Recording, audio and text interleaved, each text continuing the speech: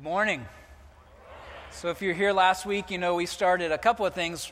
First off, we started the What If experiment, which I'm going to jump into in just a moment. And we also started growing our beards. And you can tell Stevie started. And I want you to know, even though if you're looking at the screen, or if you're beyond 3 rows back, you can't tell, but I started as well. And I want you to know I have a representative in each district. But other than that, I'm not sure what's going to happen. So that's looking forward to our Christmas series coming up in a couple months. But this morning, we're diving into What If, the What If experiment. We're going to talk about generosity this morning. And I'm not sure if you're like me, but by nature, my issue with the What If experiment is that I'm not generous. I'm practical. But I'm learning the impact of generosity. A few years ago, I was in Walmart, and a woman and her grown daughter were in line ahead of me. And as the total came up at the checkout counter, they really began to kind of panic, and they exchanged these looks with each other that just let us know that something was wrong. And I could overhear their conversation. They were speaking loud enough for a lot of people to hear their conversation. And what had happened was they had already gone to the pharmacy counter and they had dropped off their prescriptions, and then they went and they got groceries, because at Walmart you can do it all. And so they got up though to the checkout counter, and they realized that the grocery total and the prescription total wasn't going to work out. They were going to have to put something back. And they began to have this conversation about which medicine do we do without. Is there a night where we could do a meal differently? Is there something we can put back? And I'm looking in their cart, and you know, I'm not trying to be judgmental, but I'm like, I don't see any waste. They're just kind of getting by. But you know, I've never been in that position before, by the grace of God, where I've had to make a decision of put groceries back or afford medicine for my family. But that's the position that they were in, and they were talking in circles for what felt like an hour, but I know it was only a few minutes. And the line behind me is backing up, and I'm getting just a little bit impatient, just to be honest. And the people behind me appear to be getting real impatient. And I'm watching people exchange glances. I'm watching people roll their eyes at each other. And the mom and daughter stepped away for a few moments. They just said, "We don't know what to do. We need to go talk about this." And so sometimes God does things that I really wished He wouldn't. Like put an amount in my head and whisper, "Buy a gift card." Now, I'm not generous. I'm practical. I'm learning the impact of generosity. What do you mean by that? Well, I'm going to define generosity here in just a moment. But by practicality, I just mean, you know, a lot of times if I see a need, and maybe if even I can measure a need or whatever, I can take part in fulfilling that need. But I'm not generous. I'm practical. And so, I don't know if you know this or not, but the magical people at Walmart, they can actually put something on hold and go to the next person. Now, if I had known that prior to this, then Jesus and I may not have just had the conversation that we had. But finally, she's put this mom and daughter on hold, and she's come to me, and I've only got a couple or three things. I don't know what they were, probably coffee, cream, and sugar. That's pretty much what sends me to Walmart. And so I've got the deal there, and I just said to her, I pulled a gift card off the rack, and I said, "Will this cover it? Will this cover what they need?" She smiled and said, "Yes, I think so." I said, "Here's the deal." I said, "When they come back, just tell them it's from Jesus." And so I walked to the exit door, and I couldn't resist just turning around for just a moment and watching their reaction as they realized not me, but God had provided everything they needed. You know, sometime later I was called to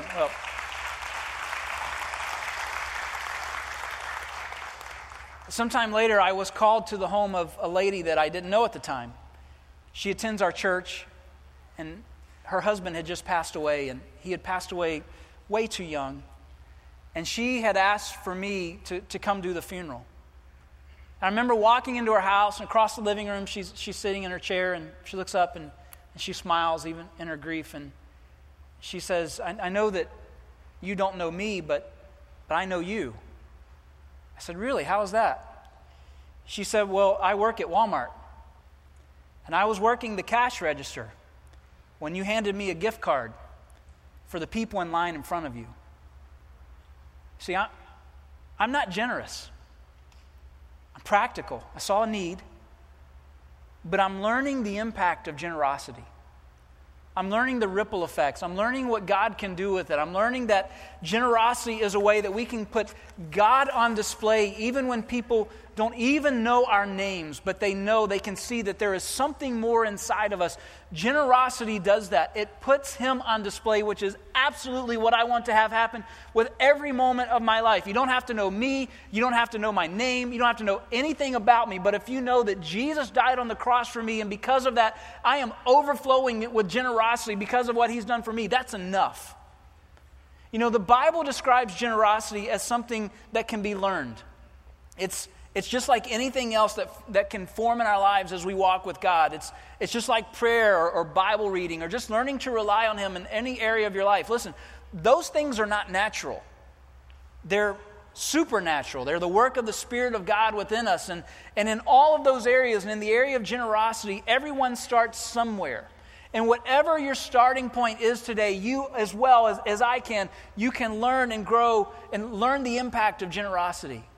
Generosity is just selflessness by its very nature. It's kindness that's demonstrated to others. It's defined as going above and beyond. It's defined as being open-handed with the things that God has put in your life rather than tight-fisted. Author Kim Blanchard defines it this way. He says, generosity is not about doing the minimum. It's every day looking for opportunities to do the unexpected. See, I'm practical. I see a need, meet a need. I can do that. But generosity is not just about that. Generosity is about going above and beyond just what the needs are. Generosity is not about doing the minimum. It's every day looking for opportunities to do the unexpected. And the Bible teaches that generosity is for everyone. It also teaches that the more you practice generosity, the more generous you can become. The more you follow God's plan for generosity, the more He gives you the ability to be generous. And when it comes to this attribute of generosity, when it comes to giving, it's something that it's really the only thing where God says this. He says to all of us, if you don't believe me, test me. Test me in this. And that test me we find is in Malachi chapter 3, verse 10, where it says this, bring all the tithes into the storehouse, so that there will be enough food in my temple, God says. If you do, says the Lord of heaven's armies, I will open the windows of heaven for you. I will pour out a blessing so great you won't have enough room to take it in. Try it. Put me to the test. Now that's a test I want to get involved in. I mean, I don't think anyone has ever actually seen that. Maybe you have. I'm not sure. I'm not sure I've ever walked into a church that's ever actually experiencing that, where everyone is engaged in generosity all together. And God, because of that, God responds by saying, listen, I'm going to pour out from the throne room of heaven, from my storehouse, which is way bigger than your storehouse. I'm going to pour out for you more than you could ask or imagine, more than you could ever expect. And if you don't believe me, just test me in this. Man. That's worth at least the experiment. I mean, I don't know what you believe about God today. I mean, if you believe that maybe He's just partially a liar, I don't know. But if you believe that just He's partially telling the truth, it's worth the test to find out. And in Malachi chapter 3, Malachi is an interesting book. I actually really love the book of Malachi. I've read it several times. And here's what you need to know about the people of Israel at this time. When it comes to this, they are living in mediocrity. You see, God has given them instructions on how to give, but they have not been following it. Giving the tithe or the first tenth of their income had been defined as obedience since Abraham had practiced it. But Abraham gave as an act of worship. But it wasn't just that they were supposed to give something. In God's previous instructions, they were supposed to give their first and their best to God. The first of their flocks as sacrifices, the first of their crops, basically their income, they were supposed to give Him first and best, and they had not been doing that, and so they were just floundering. They were wondering if having God in their lives really mattered that much. I mean, they were coming to worship regularly, but in the back of their minds, they were always wondering if there was something more. I mean, you got to understand, in the book of Malachi, people are giving. It's not that they weren't giving anything. People are giving. The needs of the church were being met. There were some good things going on, but they were just things that were just, it was just kind of regular, run-of-the-mill church stuff.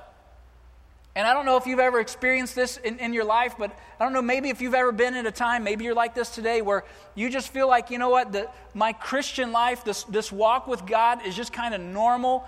It's just kind of, if I'm being honest, maybe it's a little bit mediocre. And you know what, I feel like because we're worshiping God, we're singing about Christ alone as the cornerstone, we're talking about God who gave His Son Jesus, it feels like there should be more going on here, but in my life, there's really not that much going on. And God says God's formula for how to shake that up is to give. And His desire to be close to His people, and His desire not for His people to experience mediocrity, but in His desire for them to experience the abundant life journey found only in Him. God calls out to His people in Malachi and He says, return to me. You understand, they're already doing good stuff. But God says, no, come close. Come close. His people at this point have taken Him for granted. And God chooses to woo His people back with a test. And the way He chooses to shake things up is in the area of giving. And first and foremost, giving to the church. God's plan always begins with the church. When you come to worship, you bring your first gifts, your best gifts, and they should be done first and foremost, set obedience aside, they should be done first and foremost as an act of worship. That's God's formula. And as you go into the experiment, we've got to make sure we've got the right ingredients or stuff's going to blow up and it won't be pretty. And so we've got to understand that God's formula is that we give Him our first and best as an act of worship in the church. That's always been His formula in God's generosity experiments. Proverbs chapter 3 says, honor the Lord with your wealth and with the first fruits of all your produce. Then your barns will be filled with plenty and your vats will be bursting with wine. I don't know about you, but I don't even have a vat. And so I'm really excited that, listen, whatever God is going to do, He wants to fill it up. We don't know what He will do, but He wants to fill it up. Test me in this, He says. And at some point, someone listening to the message of the prophet, the message from God, must have stepped back and just said, okay, what if? I mean, we have stories about this God. This is the God who called us His treasured possession. This is the God who walked with us through the desert. This is the God who parted the Red Sea. This is the God who made the walls of Jericho fall down. This is the God who used a teenage shepherd boy to slay a giant. This is the God who answers prayers. Now He's saying He's not done. He will respond when we bring our first and our very best. So at some point, someone's got to ask the question, and I hope all of you are asking the question in your mind, what if He means it? I mean, seriously, what if this is true? What if God can be trusted? What if His word is true? What if He really will open up the windows of heaven? What if He does pour out a blessing so great that we don't have room for it? What if? I think it's worth the experiment. In describing a life lived differently than everyone else in the world, Jesus taught about things like loving your enemies and not judging others. And he talked about it in the context of His Sermon on the Mount that's recorded in Matthew and Luke. And he spent a big portion of this sermon talking about giving. And about giving, he says things like, listen, your stuff on earth is going to rust. It's going to deteriorate. Moths are going to come in and destroy it.